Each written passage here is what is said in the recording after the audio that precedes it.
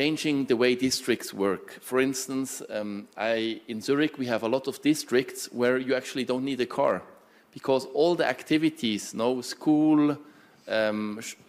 buying something, everything you can do in walking distance, And by doing that, people don't buy a car, and it's not felt like actually they would like to have a car and they are not allowed to have it, but they simply don't need it because the environment was built in a way that they don't need it. And I think this is what policy needs to do. They have to change the environment.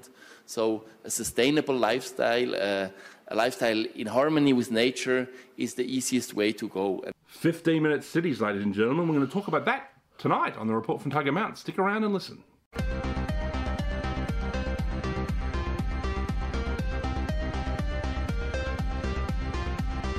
All right, ladies and gentlemen, 15-minute cities. That's what we're talking about tonight on the Report from Tiger Mountain.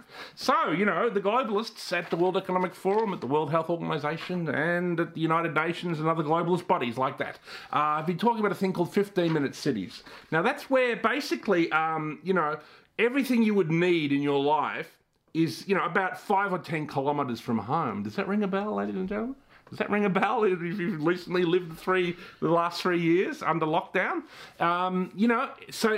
And they talk about this being a kind of boon for climate change. There's a city in the United Kingdom, Oxford, which is obviously the university town, that have put up these bollards to keep different parts of the city kind of isolated in relation to vehicles, from different other parts of Oxford. And they're doing this as a kind of green initiative and just a test. This is one of the first, trials of this 15-minute city kind of concept. But this is something that they want to roll out all over the world. And it's also part of, the Smart Cities program that Melbourne has signed up to. And obviously, too, it's also deeply suspicious because of, again, what I said about COVID. I mean, this was the whole point of COVID. I mean, you remember when you couldn't go 10 or 15 minutes away from your house and really, did that stop COVID in any way? Of course it didn't. If COVID was about, you were going to get it at the local cafe, you were going to get it at the local McDonald's, which remained open for the whole pandemic, you were going to get it at the local supermarket, you're going to get it at the service station. It was all nonsense. So, but again, it reveals the truth that this COVID thing was all about control. And so is 15-minute cities, ladies and gentlemen. And that, I think, is what's been going on and what is going on at the moment with the push, And you see it too. I mean, near a friend of mine who lives over in Coburg, she, at the top of her street, she has this kind of like, they closed this road and they built this little mini park at the top of the street.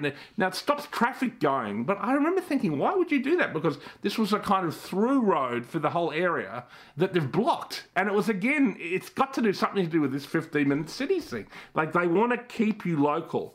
Obviously they want that, I've done reports from Tiger Mountain on this topic in relation to, you won't drive, you won't eat meat, they want to control you and turn your local neighbourhood into a little not digital, but like open air kind of concentration camp, ladies and gentlemen, of which you can't go 20 minutes beyond your house or 15 minutes. So that, I think, is the motivation. And obviously, if you value freedom, if you value our constitution, if you value basic human decency, I think this is ridiculous. It's also going to stop anybody going and seeing your relations who might live over on the other side of town if they ever manage to bring it in. I don't think they will be able to, but obviously they're going to try.